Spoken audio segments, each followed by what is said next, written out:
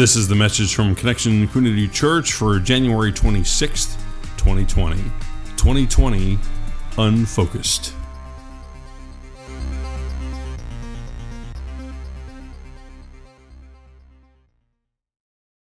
Well, good morning, Connection Church.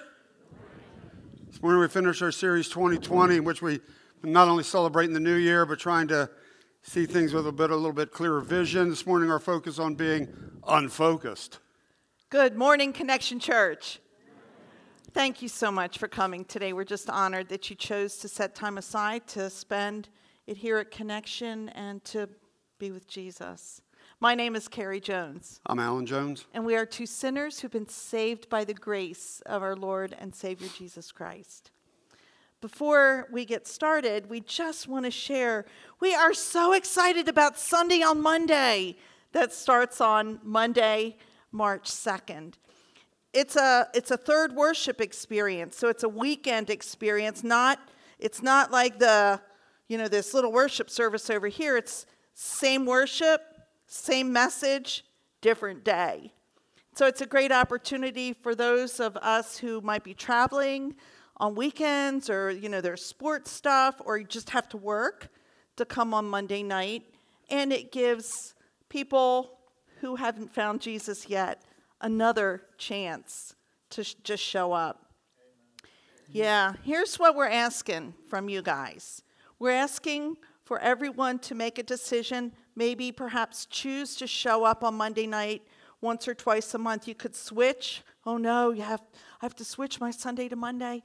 Well, it would be helpful, or come both times. But we need to get people in the seats so that the people who are not connected with Jesus yet will feel comfortable and they won't be all alone. It's also another opportunity to serve. So we have a meeting here tomorrow night for the team leaders and those of you who serve on teams. But if you're looking forward to something like this and you'd like to have more information, you can show up tomorrow night at 7 o'clock for a meeting. And we would love to share more about that. All right, would you pray with me, please? God, thank you so much for today. It is no accident that any one of us are here. Settle us in. Help us remove distractions. Help us have focus on you. I pray this in Jesus' name. Amen. Amen. So way back before I was a pastor, before I wore glasses, I had this bad twitch in my eye. And the office I was working in, some students from Salisbury State University, some nursing students came over and gave us preliminary kind of eye exams as part of their curriculum, and my nurse said, "You need to go see an eye doctor." I said, "Okay," because I'd been having this twitch anyway. I thought, "Okay, we'll see what's wrong with this twitch anyway." So I go through the exam. I find out that I've got what's called I'm nearsighted. So what that means is I see things near clearly, but far away, kind of out of focus. And coupled with that is I had something called an astigmatism, which also causes blurry vision, eye strain, squinting, etc. So I had two different things that were causing me to have trouble focusing. And the thing was, I didn't even realize I was having this trouble. All I knew was my eye was twitching. So anyway, I got these glasses, not these, because these are my eye's even worse now. I got progressives. They were single vision things. And I put them on, and I mean, the instant I put them on, I could realize my eye had been like that in a knot, working so hard to try to focus, and as soon as I put the glass on, it's like, it went on vacation. It just relaxed. It was so incredible, the difference, and I realized what was causing the twitch and everything. They were working overtime to try to focus on what I was trying to look at. Focus isn't important just in terms of vision, though, is it? It's important to be focused in life, to be able to stay on task, to zero in, to not be distracted. It's not always easy, especially when life gets difficult, when it gets overwhelming at times, when even the everyday tasks have some difficulty, perhaps even overwhelming due to some changes in health, changes in job, changes in family, you name the change. Like the old expression, it's not easy to drain the swamp when you're up to your waist in alligators. Focus is not always easy. It's like the first camera that we had. Awesome camera. This is I got this for Alan 40 plus years ago. Yeah. And in this camera, you have to manually focus Smile. each and every shot. Now, generally, it was not a problem, but for a quick shot, it was a challenge not having the time to focus properly, kind of like life. Sometimes it's hard to stay focused when we're in a hurry, when everything is spinning so quick, when there's a whole bunch of stuff going on. It's easy to get distracted. It's easy to get sidetracked. Yesterday, I was sitting at the kitchen table, and I was working on like 4 different things at once. And I had all these tabs open on my computer, and I realized I wasn't being productive in any of it because I just had a focus issue. Sometimes it's hard to stay focused, and it's really not our own fault. Now, that particular instance it was, because I just wasn't. But things, life, sidetrack us, and they cause us to become unfocused. Life just takes over. Or it may be a challenge to stay focused just because of the way we are wired. A few years ago, I was having some challenges with my memory. I mean, Carrie would say, well, I just told you that Wednesday. And it wasn't just like vague. It was like a black hole in there. You know, it was like, really? It was like, she could have told me anything. And maybe she did. But anyway, so I thought, I better check this out. Because I was thinking I had like early Alzheimer's. I mean, I was, like in my 40s, I think it was. And so I go to this psych guy up in Wilmington. He's the psych guy that does testing. We did an all day of tests. Of course, all day I'm just trying to figure the tests out rather than what's going on with them. And anyway, at the end of the day, he says, I don't think you have early Alzheimer's. I don't think you have a growth, a tumor in your brain or anything like that. You might be mildly ADD. Well, that explains everything. All these things in my life are making sense. I wish I'd known that earlier, you know. That's why sometimes I'm focused on one thing. It doesn't take much for me to refocus over here, you know. And Carrie and I used to share an office in the old church. And oftentimes I had a second office, the finance office, because I would just get distracted. It wasn't that she was doing anything particularly distracting.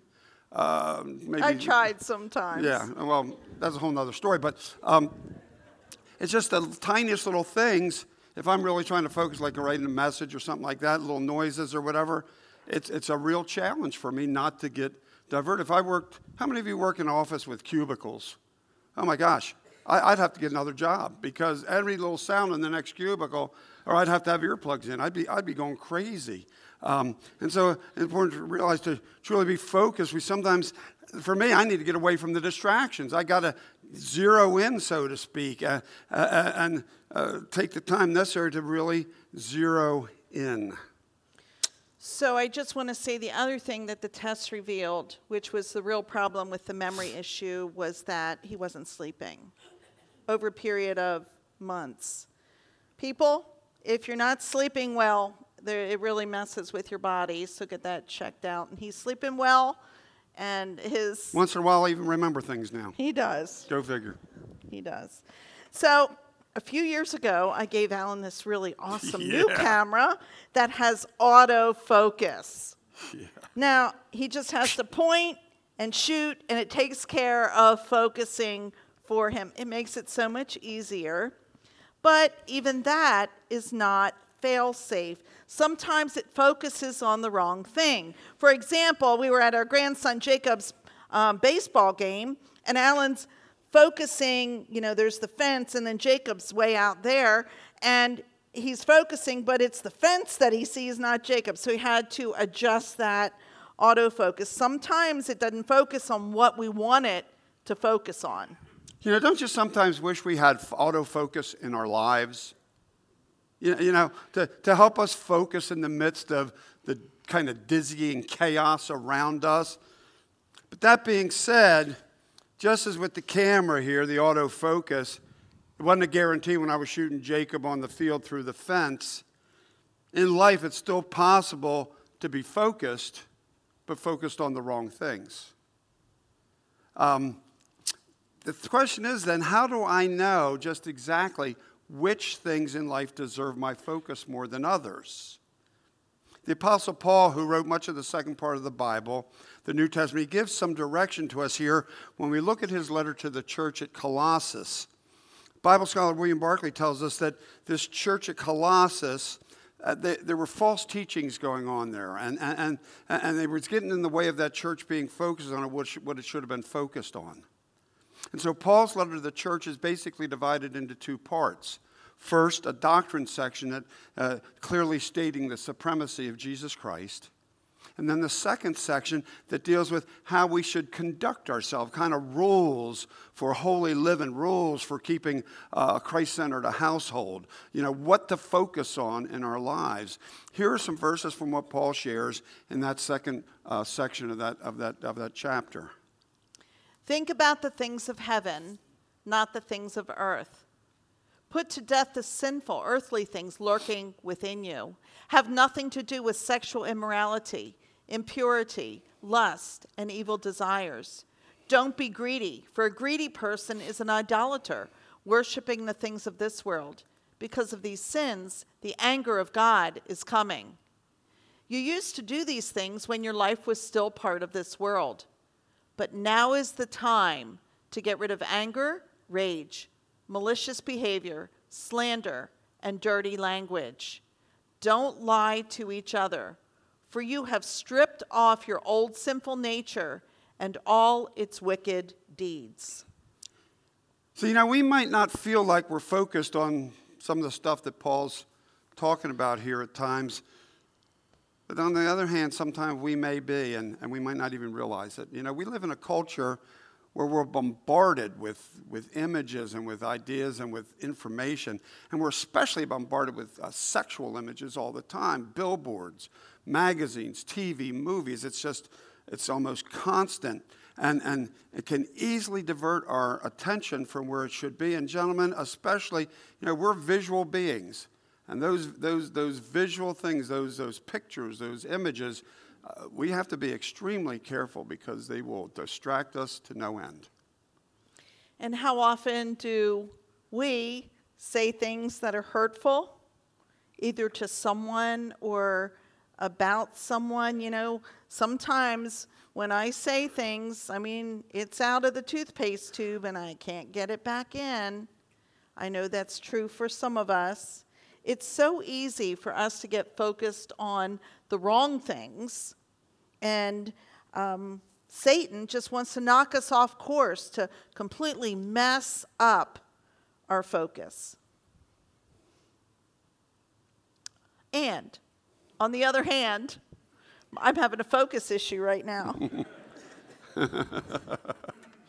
On the other hand, Paul shares where our focus should be. Check this out. This is the rest of the Colossians passage. Since God chose you to be the holy people he loves, you must clothe yourself with tender-hearted mercy, kindness, humility, gentleness, and patience. Make allowance for each other's faults and forgive anyone who offends you. Remember, the Lord forgave you, so you must forgive others. Above all, let's say this part together now. Above all, clothe yourselves with love, which binds us all together in perfect harmony. And let the peace that comes from Christ rule in your hearts. For as members of one body, you are called to live in peace and always be thankful. Think about the things of heaven, not the things of earth. And then Paul uses an interesting image here. It's kind of like, how are you going to start? You whatever, take a shower, brush teeth, and then you go to the closet and you pick out what you're going to wear, right? Unless you're one of those that does it the night before. But okay, if you do it, whenever you do it, choose clothing. When you clothe yourself, focus on love. Clothe yourself in love. Choose that as how you're going to present yourself to the world, because that binds us all together in perfect harmony. Let the message of Jesus fill your life, not just be an occasional part. Fill your life. Wow. That's the key right there, isn't it? When it comes to focus on Jesus. What he said, what he did, what he told us to do, how he lived his life, how he told us to live our lives. Old thing from years ago, it's ancient now, but it's still not a bad thing to keep in mind, WWJHMD. What would Jesus have me do? In other words, okay, Lord, what do you want me to do here? How do you want me to approach this? Where do you want me to look? What do you want me to do? If we can constantly keep that question in front of us, what would Jesus have me do throughout the day? And not just the question, but actually answer the question prayerfully. Christ, what do you want? And try to listen and think about where would Christ want you to act? How can you make Christ-centered decisions? What to say, what to do? Then it's a pretty good shot that we'll be focused on where we should be focused. Amen? Amen. So in the Bible, in the New Testament, it starts off with Matthew. There's Matthew, Mark, Luke, and John. It's the story, the ministry, and the life of Jesus.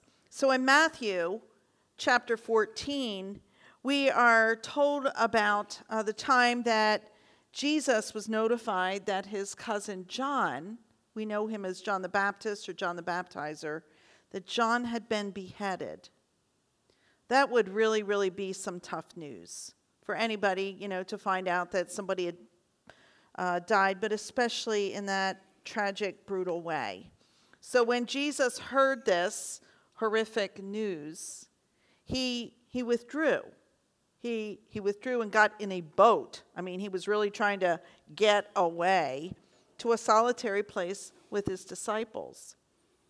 Now, somehow the people in the town found out where he was going, and so you can just see him all running on foot, around the lake or wherever he was to try to find out where he was when his boat landed. And in fact, when his boat landed, there was a whole crowd of people there. Surprise. Can you imagine, though, needing time alone, grieving, and yet being confronted by a crowd, and not just a lot of people, but a crowd in need?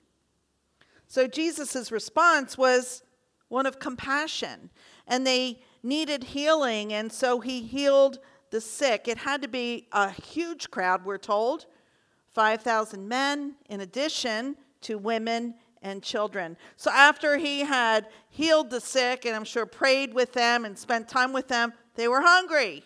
It was time to eat, and so he fed them. You may have heard the story. 5 loaves, 2 fish, all those people were fed. Then Scripture tells us that Jesus tells his disciples to get in the boat and head across the lake, and that he'll catch up with them later. And so following this, he went up the mountainside by himself to pray. I'm sure he was exhausted, both emotionally and physically, after hearing the news of his cousin, and after feeding that huge crowd and doing the healing and all that. It had to be draining. It's important to note, though, what Jesus did when he needed to recharge his batteries. He got off by himself. He got away from the distractions, away from the noise, so that he could focus on the source of his strength, his Father in heaven. And he prayed. He prayed. So when evening came, Jesus was in that solitary place alone, and he looked out, and the boat was a considerable distance away from land, and the boat was being battered by waves, and the wind was pretty strong. And Scripture tells us that it was the 4th watch, which is like the middle of the night, 3 a.m. to 6 a.m. And so Jesus went out to them. He went out to his disciples on the boat. You may know this story. He walked on water to get to the boat. I just love this story. Now remember what time it is, like 3 a.m. to 6 a.m. That is kind of an eerie time of night sometimes when we wake up. When I wake up and it's 3:30, it's like, oh my gosh, can I even go back to sleep? Or I might hear a noise, or I might hear the wind, or all this. But it's kind of a creepy time if we let our mind wander. And so no wonder the disciples were absolutely terrified when they saw him unexpectedly. And they cried out in fear. Of course, they didn't know it was him. They said, "It's a ghost."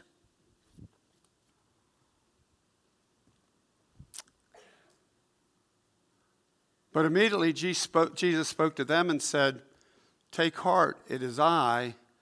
Do not be afraid." And then Peter answered him, "Lord, if it's you, command me to come to you on the water." You gotta love Peter, don't you? He's such a piece of work sometimes. And Jesus said, "Come." So Peter got out of the boat and he started walking on the water and came toward Jesus. But when he noticed the strong wind, he became frightened and he began to sink. He cried out, "Lord, save me." And Jesus immediately reached out his hand and caught him, saying to him, "You of little faith, why did you doubt?" And when he got in the boat, the wind ceased, and those in the boat worshiped Jesus, saying, "Truly, you are the Son of God." Wow. I mean, just think about that whole scene. Think about if you were one of the disciples and you witnessed Peter like jump out of the boat. We're like, "Oh my gosh, did you see? He's going to sink. He's jumping out of the boat." Or maybe they're thinking, "Well, why didn't I do that too?" But anyway, it would have been a pretty wild thing when you really put yourself in that story, which is important for us to like enter into the scripture, to relate to it. And so, I think Peter oftentimes gets a really bad rap for doubting. Maybe I'm just feeling a little defensive because I feel like I'm Peter half the time, but I think we shortchange him when we do that. Now, it is true. Jesus does say to Peter, "Oh, you of little faith." But here's what we want you to know. Even a little faith is enough at times. Even a little faith is enough at times. Jesus says that. So this walk on water story is in Matthew 14. Just 3 chapters later in 17, Jesus says that if the disciples have the faith as small as a mustard seed, they'll be able to move mountains. You just need to have enough faith the size of a mustard seed. And there's times when sometimes that really feels like all we've got. It's okay. It's okay. So back to Peter. Peter was kind of an impulsive person. And when he jumped out of the boat, nobody else did. He had some faith, even a little. Nobody else got out of the boat. He got out of the boat, and you can see he's like walking on water, and he's looking at Jesus, and then maybe he thought, "Oh my gosh, I'm walking on water," and he lost his focus and he starts sinking. Maybe he got a little scared. He got distracted by the wind, the waves, and he began to sink. And that's true. But he was the one that jumped out of the boat, wasn't he? Little side note, if you want to walk on water, you got to jump out of the boat. Yeah. You can't walk on water sitting in the boat there. But he began to sink. And we're focused on Christ, anything is possible. Like when he was focused on Christ, he was walking on water, wasn't he? Reminds us of Philippians 4:13. Say it with me. I can do all things through Christ who strengthens me. All things. Doesn't say some things, not a few things. I can do all things through Christ who strengthens me. But when we get unfocused, when we stop looking toward Jesus, when we allow ourselves to get distracted, what happens? We start to sink, just like Peter when he let the wind and the waves catch his attention and he took it off of Jesus. I can do all things through Christ.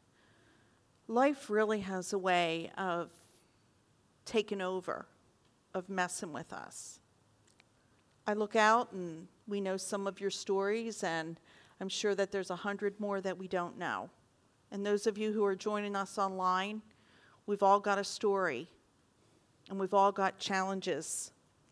And sometimes, in varying degrees, life just feels like it swallows us up. A lot of different reasons cause that. It could be an illness, either for ourselves that seem overwhelming, we might not get answers, or if you're a parent, if it's your kid, that just ups the ante in a whole different way. And we want to fix it, and we can't, and it becomes really, really hard to focus. As much as we want to, it's like, oh my gosh, and our brain, when it's happened in my life, my brain just gets, it's really hard. Or how about a situation where you're downsized in your job, no fault of your own, and you've put all your plans here, and next thing you know, it's gone. No fault of your own. You're trying to financially take care of your family, and you're thinking, oh boy, how does this work? Or how about a relationship? This is a hard one, where you're thinking you're going to go through life with this person, and that person makes a different decision. And it just happens. And your dreams, your hopes, everything goes down the tubes. And that kind of thing, these kinds of things happen to people who love Jesus and followers of Christ. We are not exempt. But here's the thing. We get this comfort because we know that we can do all things through Christ who strengthens us, and it means maybe just getting through the next minute or the next hour or that day. We have a hope that we can hold on to and cling to. And focus is tough during those times because it's like we're on this roller coaster that's turning us upside down and inside out. So what's interesting with Peter is when he took his eyes off of Jesus, when he started to sink, he knew exactly what to do. Because next thing out of his mouth, he called out to Jesus to save him, didn't he? He called out, and so Jesus grabbed him and brought him in. So our question is, what do we do when we get distracted? When we lose focus, when we realize we're sinking? What do you do when your life takes a sudden turn, unexpected turn, as Carrie was talking about? It causes you maybe to lose focus, causes you to have to focus on the things you never had to focus on before. What do you do when life gives you lemons and you just can't find the sugar to turn that into lemonade? It would help if we did what Peter did, wouldn't it? Call on the name of the Lord. Say, Jesus, I need help. I just want to say when I don't know what to say, all I say is Jesus. Mm-hmm. When I don't know what prayer to pray, all I say is Jesus. And Jesus meets us right where we are. All we have to do is utter the name of Jesus. Allow him to grab you and bring you back in the boat. Or walk you to the shore. Remember the scripture, Philippians 4:13, I can do all things through Christ who strengthens me. You know, it's often much easier said than done, isn't it? It's often easier to put those scriptures on our lips. But it takes discipline to really believe it, to live it, to walk it out. It takes practice. It takes prayer. But you can do it. You can do it. You can stay focused on Christ even in the midst of the most challenging circumstance. And thinking through this, here's an idea to try. Here's a suggestion. Start with the little things. So then you get used to relying on Jesus so when the big things come along. Give you an example. Somebody was talking about some keys this morning. I know what it was. The camera. I couldn't find my old camera here, and I had lent it out to somebody. I double-checked with them that they'd returned it, and they had. I was pretty sure, but before I went crazy. So then I thought, I could not find the camera, and I wanted to use it this morning. I couldn't. I finally just had to let it go. I woke up this morning, and I knew exactly where it was. Isn't that wild? It's wild. It's like keys. Years ago, I heard somebody say, I lost my keys, but then I prayed to Jesus, and I thought, oh, well, good golly, don't you think God has better things to do than look for your stupid keys? My gosh. So then 2 weeks later, I lost my keys. And I thought about the way in the past I tried to find them, muttering things that I shouldn't have been muttering under my breath. Those things weren't helping find my keys. You know what I'm saying here? I'm not going to get more explicit. So I thought, what do I got to lose? So I prayed, help me find my keys. I had my keys in 5 minutes. Now, I don't know if God said, Alan, your keys or in the pocket of your winter coat. Or if God allowed me to just calm down enough so that my brain could say, Alan, all I know is I prayed to God and God helped me find my keys. Isn't that incredible? So that was a little thing. You do the little things, trust in God, seek God. God, save me on the little things. So then when the big life-changing, turn your world upside down things come on, you're used to it. You've tried it. You know God delivers. And if God doesn't deliver on the keys, maybe you didn't need them in the first place. That's what I've come to conclude. If I can't find them, Lord, I guess I didn't need them. But if I do, please help me find them. Work on the small things, preparing for the big challenges of life. Amen? Amen. So this morning we started talking about glasses, and we talked about cameras. Both have lenses. The lens, each one helps us to focus. They bring things into focus. As Christians, our lenses are prayer and reading the Bible, and there's a whole bunch of spiritual disciplines that help us, but we want to lift up what we believe are like key. You can't even grow in Christ if you don't read the Bible and if you don't talk to God or listen to what God says. If you're not, anything else, is icing. But we got to do this. We've got to. And so each year I kind of decide what I'm going to do. And 2 years ago I read New Morning Mercies. And thank you, Bill, I know that you gave me a journal, and I journaled. And it changed my life with that devotion. And then last year, I was focused on Priscilla Shirer, who's a great teacher, and she gave such practical things and helped me, along with reading the scripture. But I thought, you know what, I'm getting too much into some devotional reading, what other people say, and I need to spend more time direct. So Murray Drummond and Candy last year read the Bible chronologically, and I thought, okay, I'm setting all my devotions aside, and that's going to be the icing if I have time. And I'm just going to read the Bible straight. So Alan and I are doing this together every day. It's a lot of reading, but we're up in Exodus every day. And it's really helping me see. It's helping both of us see more clearly. We're reading. Now, last night I read about the plagues. That was not really good bedtime reading. And I'm thinking, what do you want to teach me through this? But God does teach us through all of it. All of it. But we have to practice in the little things. So I wanted to watch The Crown last night because season 3 just started. And I'm so happy because Alan said, are you done the reading? I'm like, no, I'll do it tomorrow. He goes, let's do that. And I'm like, yes, thank you. The little things, just that discipline. Read the Bible. We encourage you to use the Bible, the Word of God, as your primary lens to knowing what God wants for your life, and prayer to share your heart with God, but allow God to share God's heart with you. That helps us keep our focus. It helps us keep the distractions away a bit, and it helps us see what's most important. There's a scripture, Psalm 119, verse 105. It says, God's word is a lamp to our feet, a light to our path.